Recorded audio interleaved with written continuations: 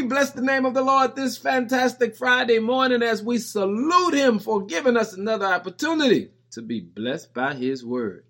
Our focus today is, are you hungry?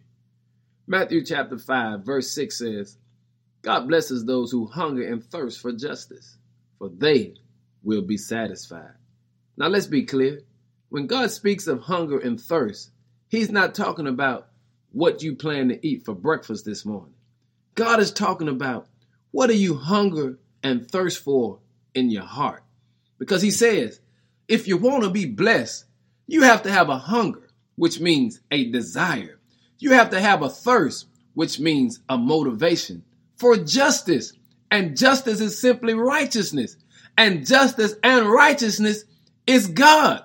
He says you have to have a hunger and a thirst for me. You see, if you don't have a hunger and a thirst for me, you won't have a hunger and a thirst to treat my people right. And you've got to live what you claim you want.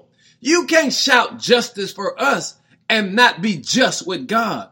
Family, God wants us to have a righteous heart, because when you have a righteous heart, the Holy Spirit will unlock and unleash the fullness of our potential.